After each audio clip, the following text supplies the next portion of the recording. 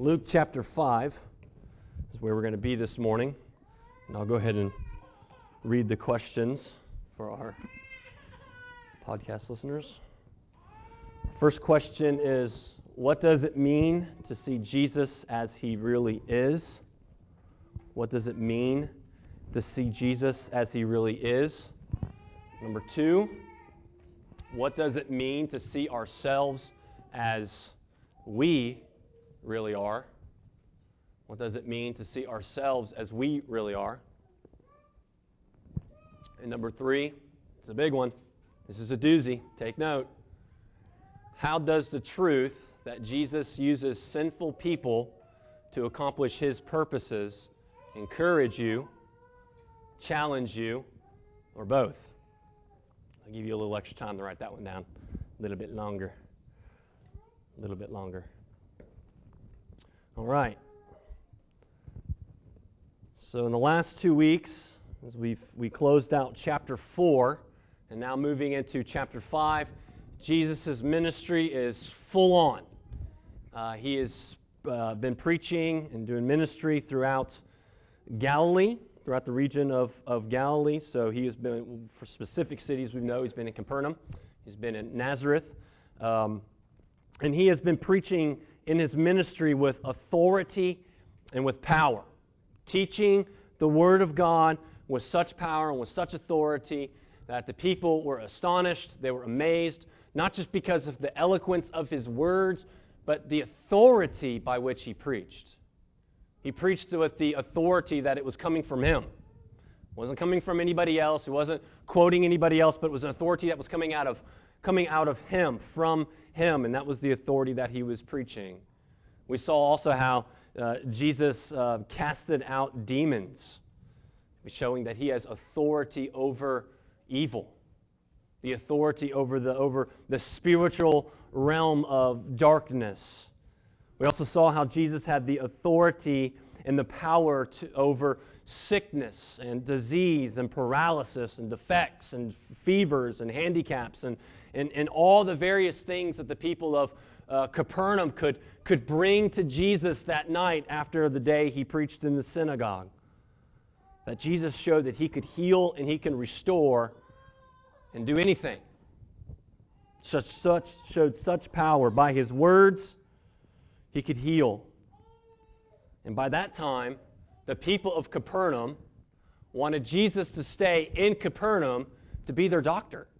Right? I mean, that would be pretty cool. Right? Anybody would want Jesus to be on his side, on their team. And so here they were. Jesus says to them, I must go, and I must be about preaching the good news, as he said to the people in Nazareth, preaching the good news to the kingdom of God. Preach the good news of the kingdom of God to other towns and to other cities. With power and with authority, Jesus, that he was exercising the authority and power of the kingdom of God. The King is here. That's the announcement. That's the idea behind all of those miracles and the healings and the casting out, is to show people that the King has returned. That the King is here and God's kingdom is coming. And so we will see that throughout Luke. 31 more times, actually, Luke will refer to the kingdom of God. And as we walked through last week's passage, we saw a progression take place on how the kingdom of God works itself out. And we first saw how it works itself out in the church. Because the church is the actual physical manifestation of God's kingdom reign in our world today. That's a big statement, so I'm going to say it again. That the church is the physical manifestation of God's kingdom reign in the world today. We're it. We represent the kingdom of God. There's no other place, there's no other entity, there's no other organization that's as unique as the church, because we have this purpose. We have this purpose of representing, and even in our failures and even in our smallness, to represent the kingdom of God in our world today. I like how Jonathan Lehman has put it in our books, Church Membership and Church Discipline, is that he calls the church this embassy for the kingdom of God. We're an embassy representing God's kingdom in Statesboro. Sovereign grace, that is us. We are an embassy for God's people. The second level, we saw the progression, how it moves to the city, right? So these embassies are put strategically, I believe, by God in cities, in places, like in Statesboro and all over our country. And we, as Sovereign Grace Church, have been sovereignly, specifically, strategically placed here by God to make His kingdom known in this area, to be a blessing to the people around us. And the blessing that we bring is not just meeting the needs of the people around us as the physical hands of Jesus, but the blessing of the gospel, of taking the gospel to our people, to our cities, to our county. We're it. We're it. We are the blessing of God to our city. This is how important the church is to our town, to our city. In the third level, we saw how the good news of the kingdom of God is for the nations. And so Jesus says that, I can't stay here. I can't stay in Capernaum. I got to go. I got other places to go. This message, this kingdom is not just for Capernaum or Nazareth, but it is for the nations. It's for the world. And so for us, when we understand how the kingdom of God is working in us and throughout our city, it breeds and brings about this kingdom mindset that keeps us looking further than just Statesboro or Bullock County or even our home state or even our country, but it looks to the nations because we want the nations to glorify and worship Christ. We have to look further into the world. So this is the kingdom mindset that has been set before us by Jesus, by Him already setting for us this progression on how the kingdom goes. How the kingdom goes throughout from us. So let's look at Luke chapter 5, and let's see how the kingdom continues to find its way and working its way through the Son of God, the King who has come. Look at Luke chapter 5, starting in verse 1. On one occasion, while the crowd was pressing in on him to hear the word of God, he was standing by the lake of Gennesaret. And he saw two boats by the lake, but the fishermen had gone out of them and were washing their nets. Getting into one of the boats, which was Simon's, he asked him to put him out a little from land, and he sat down and he taught the people from the boat. And when he had finished speaking, he said to Simon, "Put out into the deep and let down your nets for a catch." And Simon answered, "Master, we toiled all night and took nothing. But at your word, I will let down the net." And when they had done this, they enclosed a large number of fish, and their nets were breaking. They signaled to their partners in the other boat to come and help them, and they came and filled both their boats so that they began to sink. Verse 8, but when Simon Peter saw it, he fell down at Jesus' feet, saying, "Depart from me, for I am a sinful man, O Lord." For he and all who were with him were astonished at the catch of the fish that they had taken. And so also were James and John, the sons of Zebedee, who were partners with Simon. And Jesus said to Simon, "Do not be afraid. From now on you'll be catching men." And when they had brought their boats to land, they left everything and followed him. May the Lord continually add His blessings and joy to our hearts as we read His Word and study it together this morning. All right, so let's unpack our text. Let's look at this story. Let's bring it apart. Let's cut it apart a little bit and help us to understand contextually what's happening in this story. So the first thing I want you to notice when you see it, when Luke uses the little word there, the little phrase, Lake of Gennesaret, let's not get too worried. All right, Lake Gennesaret is actually a part of the Sea of Galilee. Okay, it's like a little piece of the Sea of Galilee, like a little cove almost, but it's big enough where they can go fishing and they can catch large amounts of fish and things like that. So Lake Gennesaret is a part of the Sea of Galilee, and where they were, it's a northern part of the sea, which means he was near Capernaum. So sometime around the time he was in the synagogue on the Sabbath, was at Simon's house healing the mother-in-law and everybody. At some point on one occasion, as it says, there is Jesus gathering, going to the Sea of Gennesaret, and Jesus begins to preach and teach. Now, already there's something different here, not just because he's gathered at a lake, but he's not at a synagogue. You see that? Jesus is not at a synagogue right now. And he's on this seashore, right, or this lake. So you got the picture. We've been to the lake. We understand this. Jesus is at the lake. He's at the shore. He's teaching, and the crowd, right? The crowd begins to gather more and more and more because Jesus was becoming more and more popular, right? He was becoming a popular preacher that people wanted to see. And they would gather, and it became such a case that Jesus could not actually teach everybody because there were so many. There were so many people. The text says it was pressing on him. They were pressing in on him. We don't have that problem this morning, do we? We got space. Right? They were pressing in on him. And so Jesus sees these two boats sitting there as these guys, Simon and some other guys, folding their nets and washing their nets. Jesus sees these boats and says, "Hey, look, I got a floating pulpit." And he asks, "Hey, let me get in your boat, push me off the shore so I can actually see everybody and project and preach effectively." And of course, since Jesus already has an in with the owner of the boat, no problem. Pushes them out. Jesus sits down and he begins to teach. And there is Simon, Peter, helping him there and pushing him out in this floating pulpit.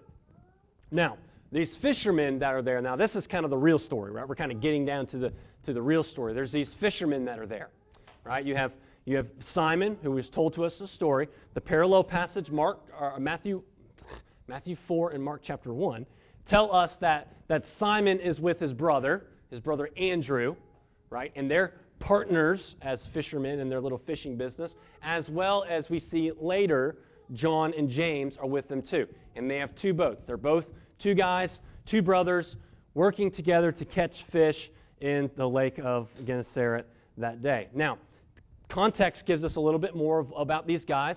They didn't fish in the day. They fished at night. They fished at night because it's too daggum hot to fish in the daytime, right? So they fished at night.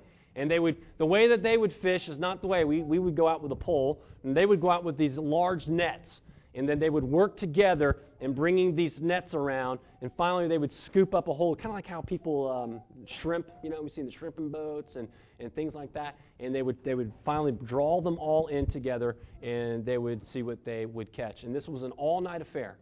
It would take all night. You start in the evening, early evening. You go out to your boats and you start spreading those nets out and you pull them in the morning. You see what you got. You clean your fish, whatever it may be, and then you fix your nets. You mend your nets. You untangle them. You thought monofilament was hard to untangle. Can you imagine nets? And that's what they were doing. They're sitting on the shore, and it happened to be a bad night of fishing for them, and yet a good morning because there's Jesus teaching as they're folding their nets. Now, I'm not a fisherman. I like to go fishing, but I'm not a fisherman, and the reasons why I don't go a lot because I just don't eat fish. I just don't eat them. So I think if you like fish, you'll go fishing. But there's a big difference between a fisherman and a guy who just goes fishing. Now, it can be kind of confusing in our culture today because we got places like Bass Pro Shop where anybody can go spend a ton of money and they can make themselves feel like they are a good fisherman. Right? I can come with all kinds of examples here. Like, how about like yoga pants, right? Everybody feels like they're in shape because they wear yoga pants, right? So I can make it contextual if you want me to for you, right? Because not everybody's a fisherman. Or hunters, right? You could do that. You can go spend everything. But that doesn't make you, necessarily a good huntsman, right? Is that a word? That is a word, huntsman, right? So a person who's a hunter, a professional hunter. But these guys were professionals, right? They didn't just have a couple rods and a small tackle box. This is what they did. They didn't just throw their nets out hoping that they would catch something. They knew what they were doing. And that's the difference between a real fisherman and a kind of a fake fisherman, kind of like me. Like I know how to lure a line, but I don't know what kind of worm is what and where it should go or any of that. And with every cast, it's always with that hopeful expectation, like I got the lottery ticket and I want to win, kind of thing, right? You just want to reel something in, but truthfully, you have no idea what you're doing. But if you've ever gone with a real fisherman, the real fishermen know where the fish are. They know where to go. They say out of all the water, fish are only in 10% of the water, and that's why they're called fishermen. And there's actually people who can make money fishing. How crazy is that? Not just professionally to sell the fish, but professionally to compete. It's amazing. These guys were professionals, and they had a bad night. They had a bad night. They didn't catch one single fish. So here's the context. Jesus is teaching. They're exhausted. Jesus is proclaiming the good news of the kingdom to all those who are gathered. Good news to the poor, liberty to the captives, sight to the blind, liberty to those who are oppressed, and to proclaim the year's favor. Remember, that's what he is preaching, that Isaiah 61 passage. That's the theme, the kingdom of God he's bringing to these people. But here's why Jesus came down to the shore that day, I believe. He came down to that shore that day to ask Peter to go fishing, to take him fishing. So he gets done teaching. People are probably still there. He's done teaching. And he looks at Simon and he says, "Hey, Simon, let's go out to the deep and let's throw your nets out." Now, you can imagine what this professional fisherman's thinking, right? Here's Jesus, a good teacher. Yeah, I saw him do some amazing things at my house, healing my mom-in-law and everyone else that showed up that night. But I'm a fisherman. He's a carpenter and a good teacher. And I just got done folding all my nets. And then I'm exhausted. I've been up all night long. So when we read Peter's reply here, when he says, "Master, we toiled all night long, but nothing," I think we can sympathize with that a little bit. Because sometimes Jesus asks us to do some pretty odd things. He asks us to put some things out of our lives that we enjoy, that may be good. And we ask questions. And so I think we can sympathize with Peter's restraint here and his hesitancy. But I think we can also sympathize and understand his obedience too. Because he says, "But at your word, I will lay down my nets." I like this because it shows to us that even though that we have hesitancies and we have burdens on our hearts, and maybe this is kind of a weird command, and what Jesus is requiring us to do, to share the gospel with someone that we feel very awkward to share the gospel with, we hear the word of the Lord and we obey. We can understand that. We press in. We lean into Jesus' word. Notice the title that Peter calls Jesus. He calls him Master there. See that? He calls him Master. And isn't this a sign, in a sense, of what is to come? Did you know that in the Gospels, only those who followed Jesus called him Master? Everybody else called him teacher or good teacher. Isn't that a sign of what's to come? And there's even more to that later. We're going to explain to that later by the second thing that Peter addresses Jesus, the second title that Peter addresses Jesus by. In verse 6 and 7, after they put down their nets, it tells us what happens next. He goes out with Andrew. They're throwing out these nets. These guys are exhausted, probably reluctantly putting these nets out slowly.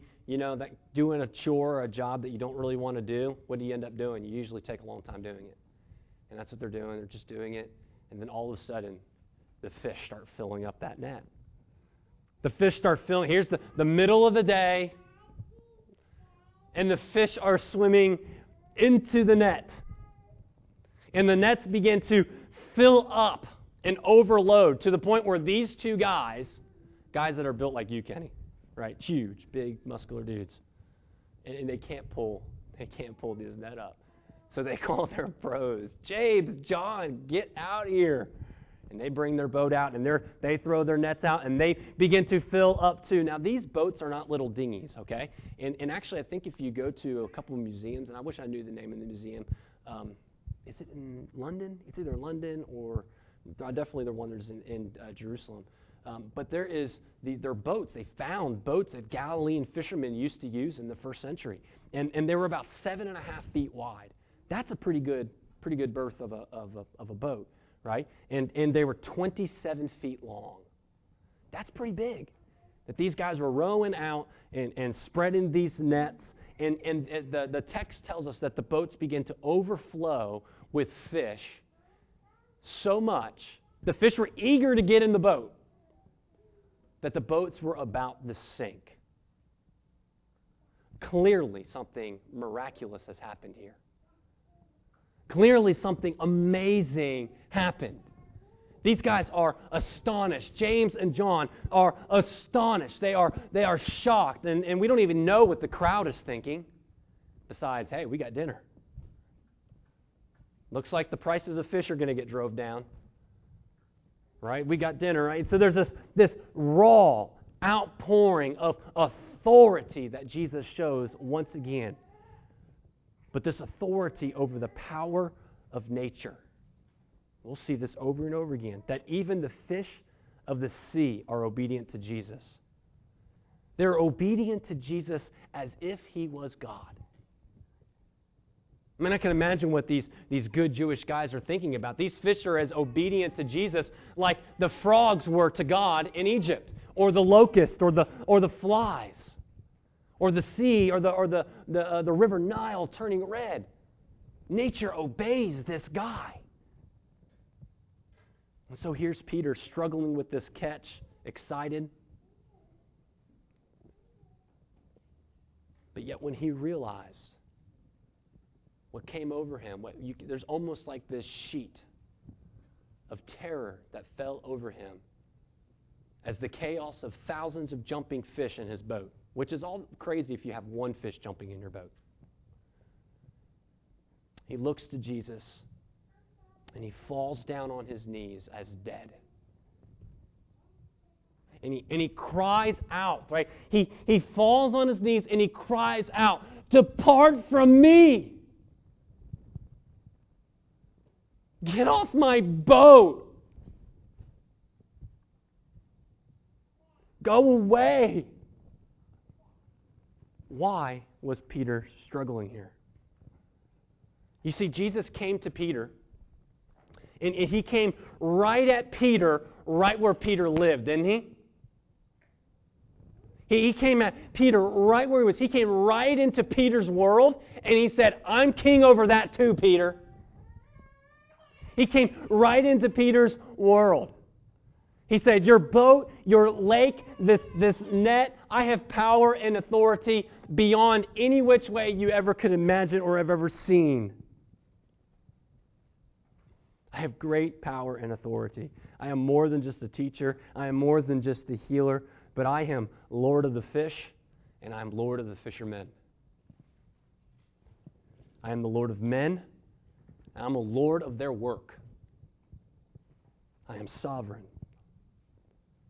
So on the surface of this message, the surface of this passage, we do see Jesus calling Simon, showing power and authority, another miracle proving exactly who he was. And we certainly can get lost in the endless speculation on fish and how many there was and what types and things like that. You've heard people talk things like that. But below the surface, we can see more. Particularly because we can see the emotion and how raw it was for Peter in his expression to Jesus. A complete surprise to what we believe human nature should have reacted by. What did Peter see? Peter saw Jesus. Peter saw Jesus as he really is, yet just in a glimpse. And then Peter saw himself in light of who Jesus is. So this passage shows us Jesus. It shows us that He is God. It shows us that He is the King. And as Peter was struck with the reality of who Jesus was, and this God, Jesus standing in His boat, and as he was struck down by his own awareness of himself and his sinfulness because of the holiness of God that was before him, I think that this passage shows us this morning ourselves in light of who Jesus is, as well as it shows us a right response when we encounter Christ. It shows us how we are to come away from an encounter with the Son of God. So Peter's situation is our situation. Peter's encounter is like our encounter. We too first must see Jesus as He really is. So I said before that he called Him Master. And in verse 10, when He said, "Depart from me, for I am a sinner, O Lord," He calls Him Lord. And the Greek word there, Lord, can actually mean Lord or Master. But the first time that He used the word Master was not the same word. That's how we know He called Him Lord this time. What was Jesus expressing here? We don't fully know or understand if He completely grasped exactly yet if this is Jesus, the Son of God. In fact, I don't think He has yet. I think he catches a glimpse of the divinity of Christ, and that work of the gospel kind of continues to work in this man until his final confession we see in Matthew 16. We see that take place. But he calls him Lord. That he has some authority that Peter does not, and it terrifies him. You see, human beings are always terrified in the presence of the holy. Human beings are always terrified in the presence of holy. We are always in fear when we come to face with what is holy. When we come before something that is majestic. In fact, every time we see the Lord show up in the Old Testament, every one of the participants, whoever it may be, they're always terrified. They're always afraid. They're always panicked before the holiness of God. It doesn't matter who they are. Moses, Joshua, Isaiah, the great prophet, right? We know this text. We've heard it. Isaiah 6. As he saw the Lord in a vision, who was high and lifted up in his throne, and the train of his robe filled the temple. He saw the Lord high and lifted up, and there were seraphim and angels that filled the temple, and they were singing, "Holy, holy, holy." And Isaiah was not moved in Isaiah chapter 6 to adoration and worship like the angels were. Isaiah, the prophet of the Lord, was not brought to joy in the presence of God. Before the presence of the Lord, before the holiness of God, this prophet of God was filled with dread and terror that he fell on his face as a dead man, crying out, "Woe is me! I am a man undone, and I dwell with men of unclean lips." He falls broken and dead before the throne of God. We can kind of understand that with Isaiah, but look at Peter. Peter's in a boat. Oh, the magnificence of our Savior. The holiness of our Savior.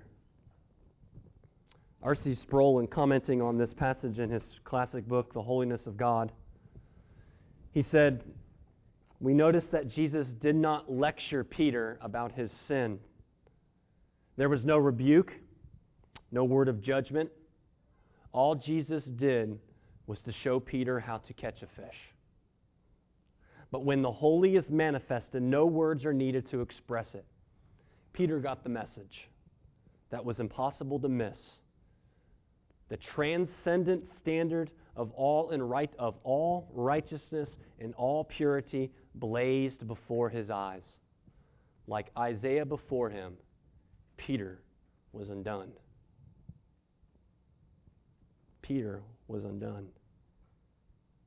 Now, in a lot of our cultural understanding of Christianity and the Bible, a lot of us would think that fear is not a healthy or good response to God. In fact, some people would even say it is an improper view of God to not fear Him. Don't fear Him, right? Because after all, God is love. And perfect love casts out what? Fear. But it's exactly the response that the holiness of God puts on a person. But it is the proper response that the Lord requires.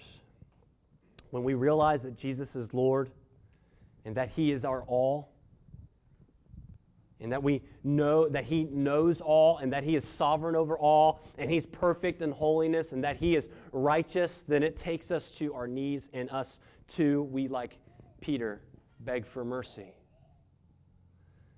You don't understand Christ and you don't understand the gospel if it doesn't bring you to, in a sense, a begging for mercy,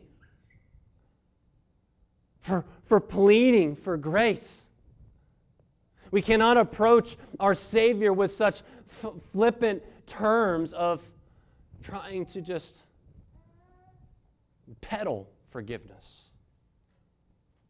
or achieve forgiveness. But we come as broken, undone, because He is holy.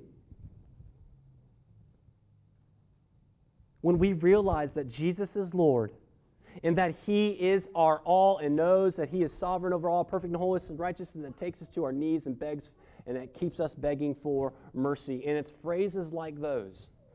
It's phrases like those when they become more than just cheesy posters that we've seen in our church buildings all our life, or the banners, Jesus is Lord, and when they become real to us.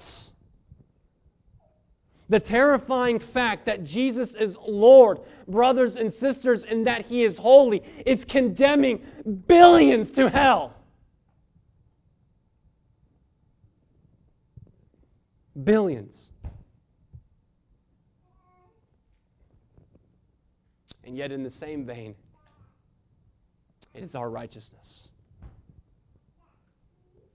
We must see Jesus as He really is. And second, we must see our sin as it really is. Why was Peter bowing down?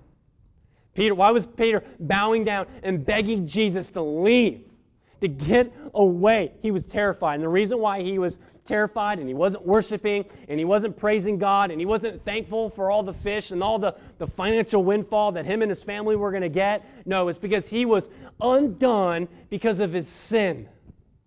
And the reason why he was undone because of his sin, because he was in the face of something that was infinitely holy.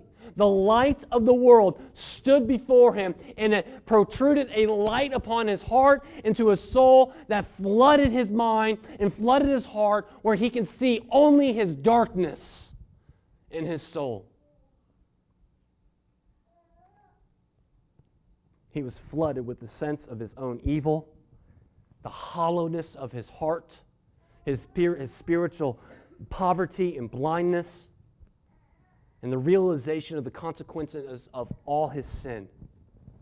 This is a response of brokenness and undoneness. I just made that word up, by the way. Undoneness. He's been ripped apart by the holiness of God right before him. And it made him to cry out in fear for Jesus to leave him. It may seem like destructive fear that's unhealthy, as we talked about before, maybe unhealthy, but it is a fear. But this is the fear of the Lord, the fear of Christ that is merciful. To fear the Lord is the mercy of God in your life and is not weakness. to be exposed by the holiness of God is not destructive, but it leads to mercy. Because of the moral agony, the struggle, the brokenness over sin, this is merciful. It's the mercy of God to just completely undo us, to break us, and to expose us. Because it's right then and there where Peter, even though he's asking Jesus to depart, I think he's, in a sense, it's going to lead him to ask for grace. And it's in those moments then when we see grace of forgiveness. So for the first time, Peter, this faithful fisherman, right? Good guy, good family guy, doing his work, showing up. I mean, having his mother-in-law over for dinner, that's pretty good of a guy. You know, we saw that last week. And here's Peter. For the first time, he could see. Right? He could see. The blindness was taken off. He could see the ugly, disappointing, as shameful as it was. Peter could see. But Peter was blessed because he mourned over his wretchedness. You see, so often we don't want to deal with our sin. We don't want to deal with it as Jesus exposes it. We still try to sweep it under the rug. We don't want to deal with it. We naturally, in our own fleshly state, we want to downplay our sinfulness. If we can't see it, then I don't have to believe it, right? If I don't have to believe it's true or see it, then it can't be true. We treat our sinful actions as something that is casual, with very little brokenness or repentance. And the reason why we've done that is because we have not experienced the severity of the holiness of God. We have not seen the darkness of our ways. You see, it's only when we see Christ, Jesus Christ, is when we will be able to really see ourselves and really diagnose the darkness that exists. Not only do we downplay our sinfulness, but we don't want to see ourselves as we really are. So we learn. We've learned. We've learned in our Christian culture. We've learned. We've trained ourselves to. This may sound shocking, but to keep Jesus at a distance. That's why Peter wanted him to leave, because Peter knew with Jesus being there, he was being exposed. So we know if we can keep Jesus at a distance, I can deal with him that 1-2 hours on a Sunday morning. I'm going to keep him at a distance. I don't have to deal with him. If I can keep church at a distance, if I can keep brothers and sisters at a distance, we hide things. We wear masks. We pretend. We don't share. We don't open up. Because we believe the lies and to think that how embarrassing it would be or how dreadful it would be to be known. To be exposed, how dreadful that would be. And I got to ask the question, what's really driving us? You see, a fear of God, a fear of Christ did what with Peter? It brought him the grace, brought him the mercy. A fear of man does what? It perpetuates. It perpetuates itself of hiding more, becoming more reclusive, living to ourselves, and still living in fear of man, being in slavery to man. Man becomes bigger than God. Not a fear of Jesus, but a fear of man. We fear man more than God. The more we care about what others think about us, because if they only knew me, they knew my weaknesses and struggles, the more we fear man, the less we will deal with our sin. The less we will deal with our sin. Because think about where the fear of man drives us. It drives us to lie. It drives us to be guarded. It stunts and it hurts the growth in the body of Christ, in the church. There's very little open and honesty and empathy with one another. It leads to more sin. It leads to continually living in shame and guilt. It helps us to not believe the gospel. to trust what others may believe about us and think about us other than what God has proclaimed over us? These are the thoughts and actions of what sinners do. This is what we do. But the gospel has set us free from those things. This is what Christ has set us free from doing. Peter getting exposed was the best thing that ever happened to him. To be confronted with what is holy. To be struck by our own sinful condition and our own sinful actions and our own self-righteousness. This is a proper response. And so the story doesn't stop. I kind of stopped there. Didn't you guys notice where I kind of stopped there at verse 9? Look at verse 10. Look at verse 10. See where it goes. I'm not going to read it, but you guys see where it goes. See where it goes there. There's Peter. He's undone. The people are astonished as Simon is. They're just shocked at what is happening. And yet there's this another surprising turn of events. Something completely unheard of, right? Something even more surprising is we see grace. We see mercy. Because Jesus at this point doesn't look at Peter and say, "Yep, Peter, you are a sinner. Dead. And you deserve it."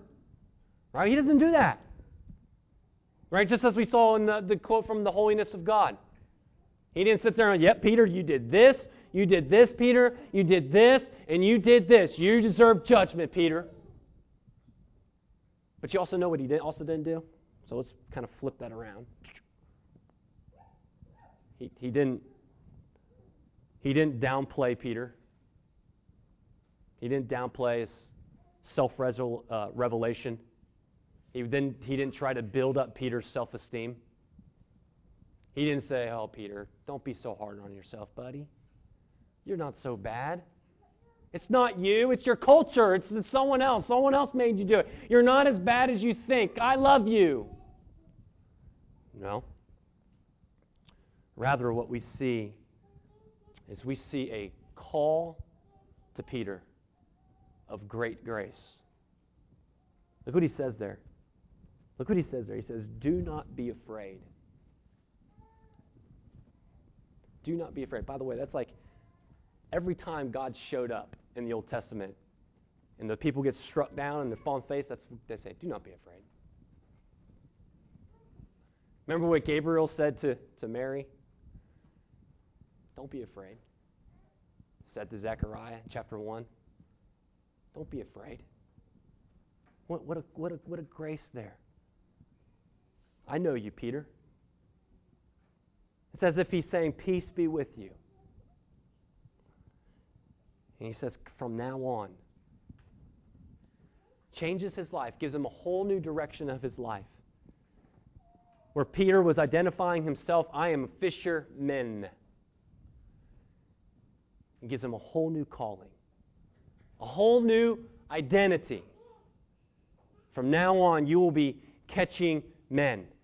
Yeah, Peter, fishing is good, bro. And when you get some vacay time, go fishing. It's fun. It's good. But I got something greater for you. I got a greater livelihood for you to come fishing with me. The fish I'm going for are bigger. I'm fishing for men. Literally, when that word, the catching, you see where it says catching men? Literally, that catching, it's a play on words because it means catching alive. And the reason why it's a play on words because when someone goes fishing and they catch fish, what are they going to do with the fish? They're catching fish to their what? To their death, right? That's the end of those fish. They're going to become dinner for somebody or a cat or something. Cats eat fish, right? Become dinner. They die. But here the play on words is they're going to be made alive. You're going to catch men alive. You're going to catch them alive, and once again that play on words continues because the fish that you're going for are already dead. And when you catch them, they're going to come alive. Just like you, Peter. When you go catching for men, you're not catching them for their death. You're snatching them from death to life. What a glorious description of the gospel ministry. What a call to come and fish. And this is just so astounding once again because Jesus knew who Peter was. That's why he was there, to call these guys. Peter, he knew who Peter was. Jesus knew who Peter would be. He knew who Peter would be. He knew that Peter was going to deny him. He knew Peter was going to be the overzealous moron. I mean, if there's anybody in the Bible that's so encouraging to me as an idiot, it's Peter. There's so much hope for me because of him. Because Jesus looked at Peter and called him. Come to me. You're going to catch men. Why would he do that? Why would he call Peter? Why would he use us? If Jesus can fill the nets at any time, at any place, and he can heal anyone, and he can cast demons out, why would he want to use a guy like Peter? And why would he want to use a guy like me, or a girl like you, or a woman like you, or a man like you? Why? That's a good question. Why? I think Peter, or Paul helps us understand this. In 1 Timothy 1:16, you can just write it down. I don't have it up on the screen. I didn't put it there. But 1 Timothy 1:16 says this.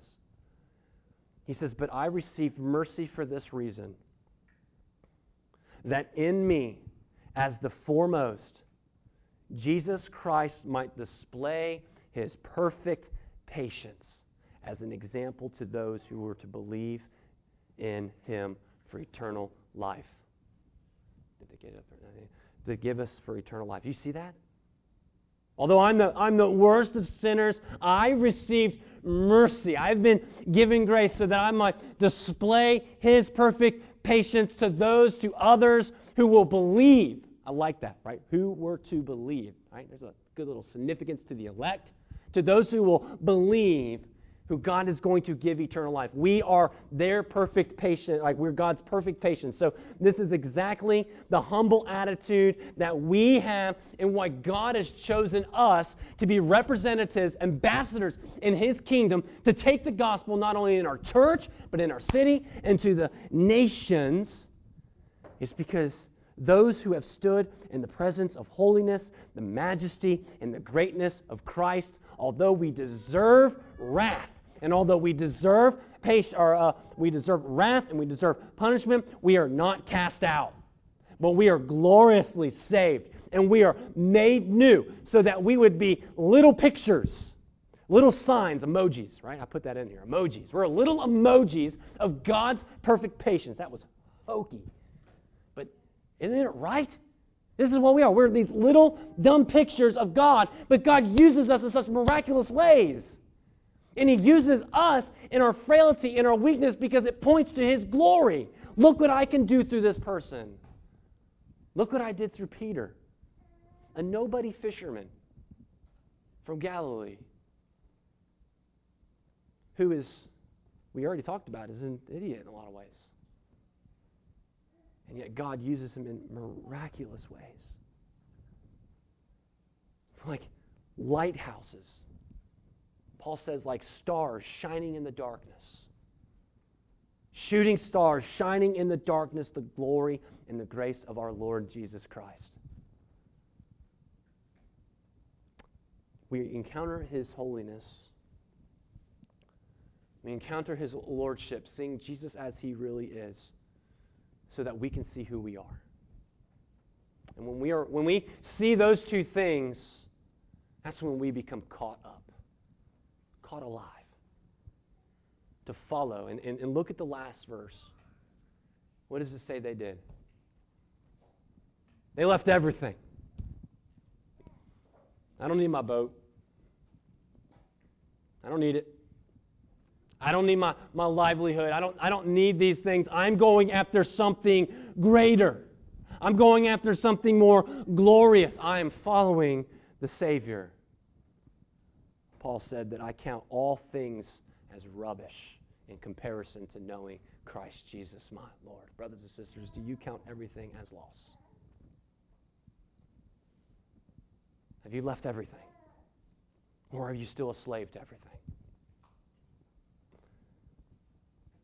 Really quickly, I want to close by this. You don't have to turn there, and I was going to read it, and I wanted to read it. It was from John chapter 21. After Jesus resurrected from the dead, everyone's still kind of scattered, and Peter goes out with his buddies, and they're kind of hanging out, and they kind of don't know what's going on, and I think they already know Jesus is alive and stuff. So just keep it in context. And they're sitting around, and Peter's just like, dudes, I'm going fishing. And so him and a couple guys, they go out fishing, doing his thing, getting some perspective. Peter just denied Jesus a couple days earlier. And he's just trying to get some perspective. And they go fishing, and they're not catching anything. And without them realizing, Jesus actually walks up to the shore. And walks up to the shores, and he calls them children. If you look at it, John chapter 1 calls them, hey, children! I love that. Throw your nets down right there. You'll catch some fish. Okay, buddy. They don't even know it's him. They throw their nets out. And guess what happens? Their nets just fill up once again, right? I mean, this is like deja vu, right? They didn't know that word yet. Deja vu, right? Did this already happen? And one of the guys, I think it was James, I may be wrong, not John, turns around and says, Jesus! It's him! Peter turns around. And guess what Peter does? Did you know that he doesn't fall on his knees in fear and terror? You know what he does? He takes off his shirt and he jumps in the water and he swims to the Savior. He swims to Jesus. You see, the more we know our sin, the more we know of Jesus, the more we will run to him, and in this case, the more we will swim to him. He and he only has made a sacrifice for our sins. That this very thing that once drove us away to hide from God and to hide from one another is the very thing that draws us now together. He alone took them away from us, and he alone has forgiven us. He alone can put our lives back together. Our brothers and sisters, do you realize that you were a sinner? Do you know that you need Jesus? Run to him. Follow him. And join us together. And let's catch some men alive. Let's pray. Lord, thank you for your word this morning. I pray that as your church, as your body, help us to see you. God, give us by your Spirit glimpses of your greatness and your glory through your word. Take the scales off the hardness that is built up on our souls, the weight and the chains that has been encumbering us for so long. Let us cast them aside that we may run this race faithfully and follow our Savior, leaving everything aside to follow him, to take on this glorious mission of catching men alive. Oh Lord, help us now for your glory and for our joy. Amen.